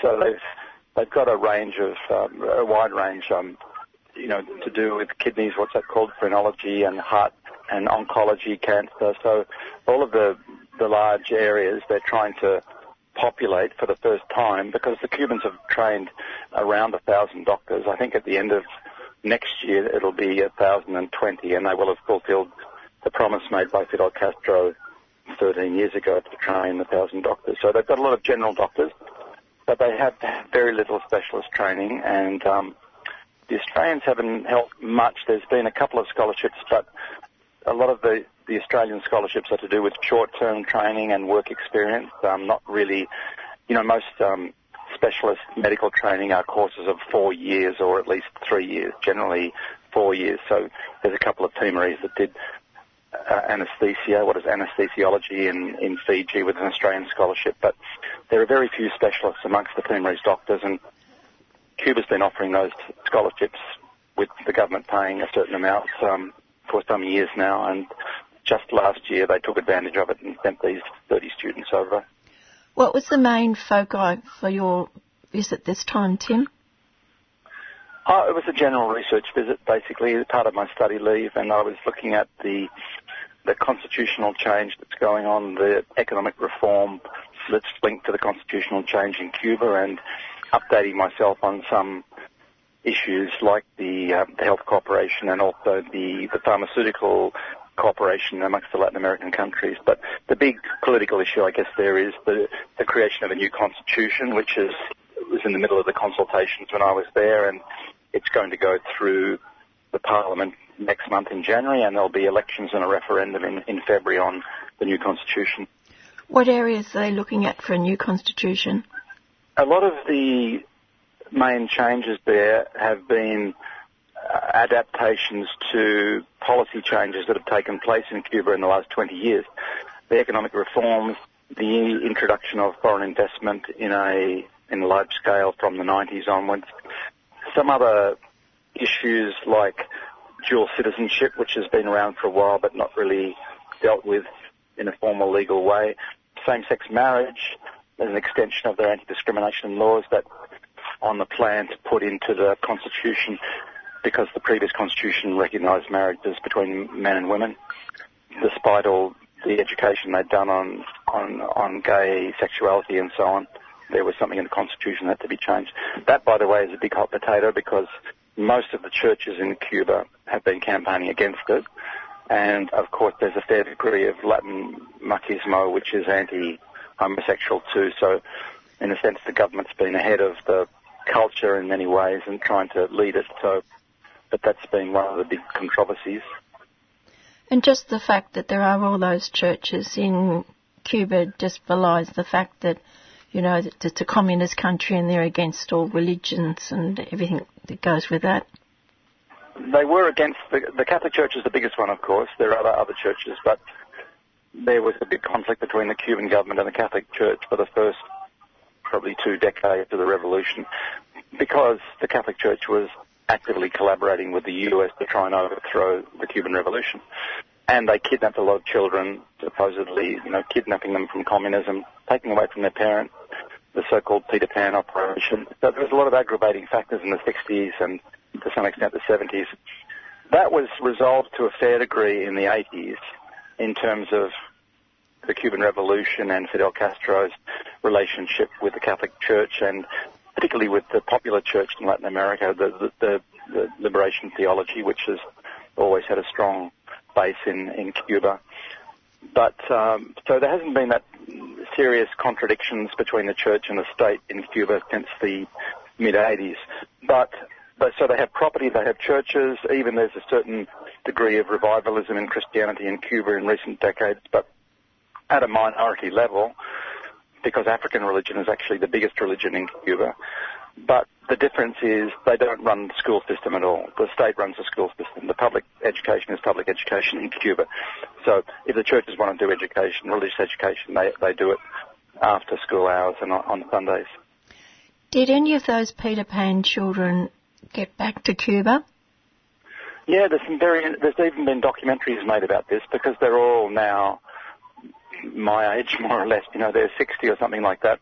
And they grew up as sort of poster children for the counter-revolution in Florida, for example. But when I don't know if you remember the Elian Gonzalez issue, that was a young child who was survivor of a shipwreck. His mother tried to get to the U.S. The dangerous crossings from Cuba to Florida were encouraged until recently by U.S. law and practice. There was a wet foot, dry foot policy which said that any Cuban who got to the U.S. automatically could claim political asylum and have a green card, which no other Latin American could have. Obama actually got rid of that policy, although there's still law that gives preference to Cuban migrants arriving, say, across the Mexican border. But they stopped those dangerous crossings. Anyway, Elian Gonzalez was a survivor of that wreck. He was adopted by some of his relations in Florida, and there was a big tussle between Cuba and the U.S. under the Clinton administration, and eventually he was returned to Cuba because the Clinton administration, to its credit, and the Justice Department recognized that the boy should go back to his father in Cuba. There was a huge controversy, and during that time, the Peter Pan children came out in public, and they supported the Elian going back to his father in Cuba.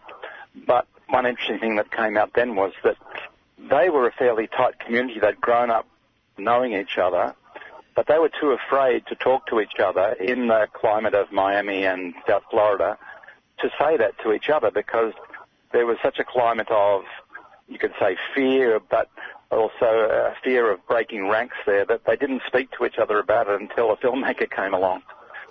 So those Peter Pan children, there's been some books written about it now, their whole experience. A new president for Cuba since April this year, and his name is not Castro. No, Miguel Diaz-Canel. So he's a younger man. He's late 50s. He was born around the time of the revolution, I think just after, in 1960. He's come up through the ranks. He's well known in the Communist Party there, but of course he doesn't come from that historic generation that went through the revolution, the Castro brothers. By the way, none of the Castro children have really had serious political careers. They're all professionals. They're well known. I suppose Mariela, Raul Castro's daughter, is the best known for her pro-transgender and gay campaigning in the centre, the National Centre for Sex Education there. But she's not really a contender for government minister or anything like that. So there hasn't been any dynastic process in Cuba. But Miguel is certainly a change in the sense that, anything was a change after Fidel Castro. You couldn't replicate or fill the boots of Fidel Castro. So one of the political changes going on with the Constitution at the moment is to separate out the posts of President, Prime Minister, and the First Secretary of the Communist Party. In the past, Fidel Castro had all those posts. In practice, there wasn't and there still isn't a elected president because the Prime Minister, a Member of Parliament, is called the President of the Council of Ministers. A lot of people don't understand that. They think that there was no election for president. Actually, the president was always, or since the 1970s, has been a effective prime minister. And Fidel and Raul and Miguel Díaz-Canel are elected to a seat in Parliament, and then the Parliament elects them to their offices and the other ministers. So Miguel has just done a bit of a world tour. I think it's fair to say he hasn't really made an impact yet internationally. Even in Cuba, people are waiting to see what his initiatives are really going to be. So there's a degree of uncertainty there. But there was a very high degree of participation in the consultations over the Constitution. Literally millions of people took part in giving feedback on the proposals that were made to change the Constitution. So it wasn't like in our system where it goes through the Parliament and then it goes to a referendum. It went through the Parliament, it goes to the mass organisations for several months, it comes back to the party, does a reduction of all of those proposals for changes, goes back to the Parliament, and then goes out to a referendum, which, as I said, will be with the national elections in February. Tim, were you there for the celebrations for the life of Fidel Castro? He died 2 years ago now. I was there just after that, some months after that, and you're right, the second anniversary just passed. I was there a few months afterwards, and I saw a lot of demonstrations were still going on. They're saying we're all Fidel, and really very moving ones by children, school children, university students, and so on. It was a very extended, and I was there it was at the end of National Day, the end of January, Jose Marti's birthday, and there was a lot of that type of expression there.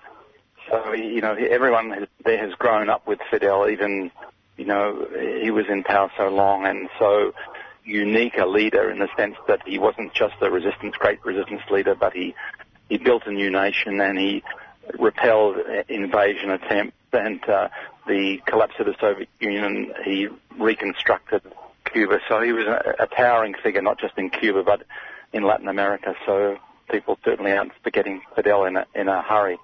On the other hand, there's no statues to Fidel. He didn't like the personality cult ideas, even though there's statues of plenty of other Cuban figures, but there are no statues of Fidel in Cuba. What did you find out about how the economy's going while you were there? So the economy has changed in some respects, and it's got some serious challenges, and they're talking openly about it. For example, there's a lot of small business, but the wholesale supply of those small businesses is a disaster, frankly. It's really bad. There are shortages of all sorts of things. Basically, they haven't got their wholesale supply together, and while they've been talking about reforming a lot of the state enterprises, which still dominate the economy, there's still a degree of inflexibility there, which they've got to deal with. They know the problem. They talk about the problem a lot. They even talk about, for example, the Vietnamese model, because they respect the Vietnamese, but they, more so than perhaps other countries like China, because the Vietnamese went through a massive struggle against imperialism as the Cubans did. But they're not copying the Vietnamese. They recognise that they're in a different situation and they haven't done that level of market socialism the Vietnamese has. There's been talk about, for example, extending the private and the cooperative sector to as much as 40% of the economy, but I would say it's less than 20%, maybe still only maybe 15 to 20%, something like that.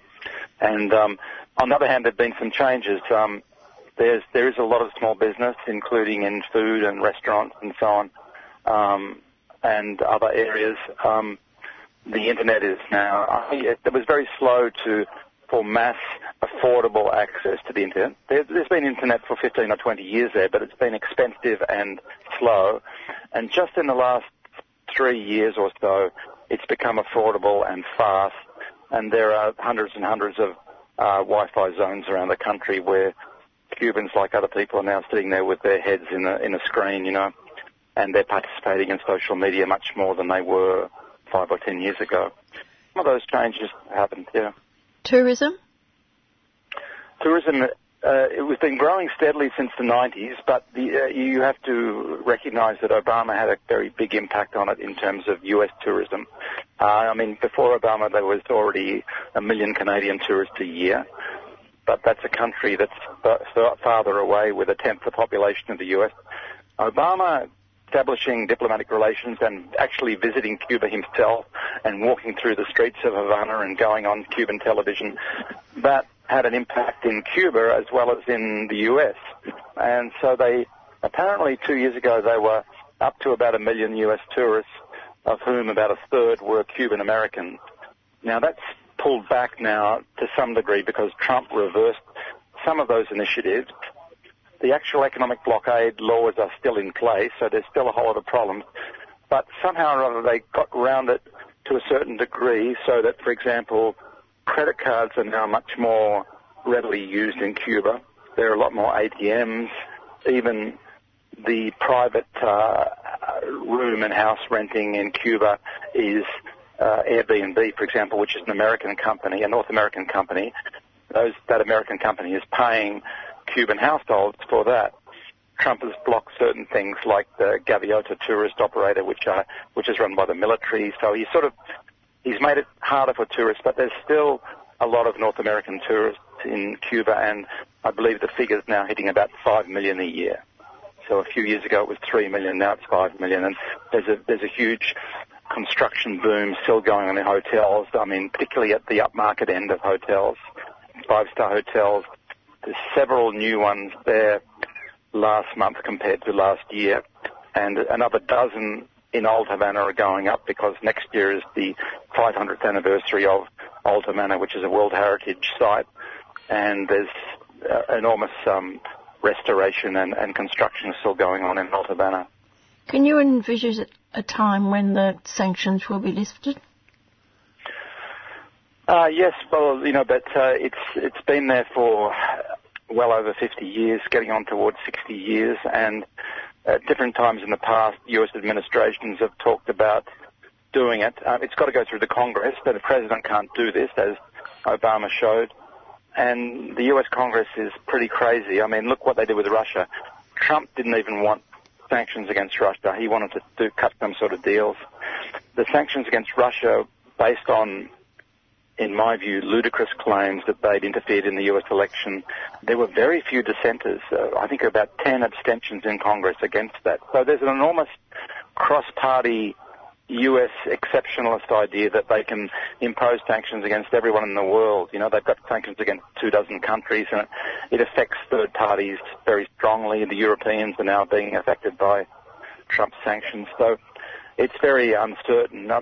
In the past, they said when the Castros are gone and when this happens, when that happens, it's just a shifting feast. When the U.S. got out of Angola, when the U.S. got out of Africa, that was the mantra in the 80s, you know. So the U.S. is such an unpredictable empire in decline, lashing out with different aggressive moves. Look at the economic war against Iran and Russia and trying to block Europe doing business with Russia. So those things are very uncertain, and the Cubans have come to accept that as hugely uncertain. Can I ask you, Tim, to focus for a couple of more minutes on Brazil? We've seen the impact on Cuba with the doctors leaving.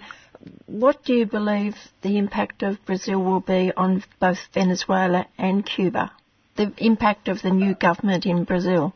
It's very important, and there was a huge debate, effort, campaign across the whole of Latin America against this current candidate.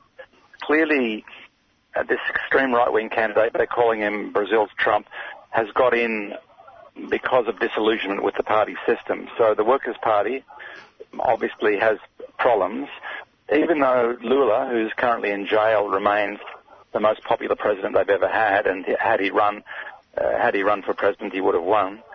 But clearly there is great dissatisfaction with the party system. So there's a huge struggle to be had in Brazil about this. I mean, if this man is going to destroy a public health infrastructure that Lula and Dilma put in place, and that's at the root of the popularity of Workers' Party leaders like Lula, all of the social programs they did to make serious inroads into the enormous poverty that exists in Brazil. There's going to be a social reaction there, and there's going to be a struggle there. It does affect Venezuela, you're right. One thing I might mention about Cuba is that this is a commercial impact, an economic impact on Cuba too, the collapse of this doctor's program, because Cuba's main export industry is medical services, whether in Cuba or in those sorts of programs. But what's just happened in recent days is the new left-wing president in Mexico, López Obrador, is agreeing to take some of those doctors, perhaps up to 3,000 of those outpatient doctors, into Mexico, which has a very similar problem, dominated by a private doctor sector, very weak public health sector in certain areas, still depending on private health insurance, like the US model, basically. So AMLO, López Obrador, the new president, has been talking with Miguel Díaz-Canel, and apparently a number of those Cuban doctors are going to be diverted from Brazil to Mexico. So you see there's swings and roundabouts in the Latin alliances. I just finished with the death of George W. Bush. Could I have your comments on this man? I suppose, the George W. Bush legacy is thought of a lot in terms of the Gulf War and the manipulations he made to get involved in that first war in Iraq and the massacre of the retreating Iraqi soldiers. But in Latin America, people will remember, and in Cuba they'll remember, that George Bush began as a CIA operative in Florida at the time when the Miami Mafia and the CIA were conspiring against Cuba, at a time when JFK was assassinated and the Mafia was suspected of involvement. And so his involvement and the Bush family's involvement in the dirty politics against Latin America is remembered very strongly in Cuba too. Okay, Tim, thanks for that. Thanks for that, Jan. Thanks. And a big thank you to Dr. Tim Anderson. I'd like to finish with a small article from Telesur in English relating to Fidel Castro. Fidel Castro, the greatest revolutionary and socialist Latin American leader of all times, died a day like today, November the 25th, 2016. He inspired many people to care about others who have less, to place humanity above greed and not to fear to fight those who are more powerful. And he did this for more than 50 years, not only leading the Cuban Revolution, but also having the strength of character to maintain its purpose. His actions, always true to his words, earned Fidel Castro the respect and admiration of millions throughout the world.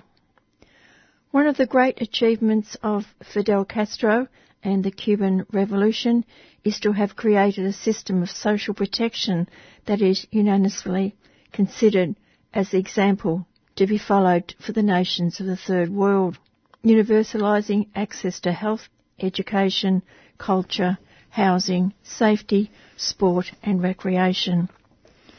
A literacy rate of more than 99%.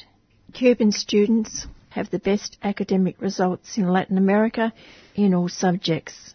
Cuba devotes about 14% of its budget to education. All careers are universal and free for all Cubans. Life expectancy is about 80 years. The infant mortality rate is 4.6 per thousand. It is the only country in Latin America and the Third World that has eradicated child malnutrition. It is the first country in the world to have eliminated mother-to-child transmission of the AIDS virus. There's the good part of the program, a bit of celebration of the life and times of Fidel Castro and what he achieved in his lifetime, which ended 2 years ago, last week. That's all for today. I'll be back next Tuesday at 4 o'clock, but here's something else to cheer you up. Bye for now. You've been listening to a 3CR podcast produced in the studios of independent community radio station 3CR in Melbourne, Australia. For more information, go to allthews.3cr.org.au.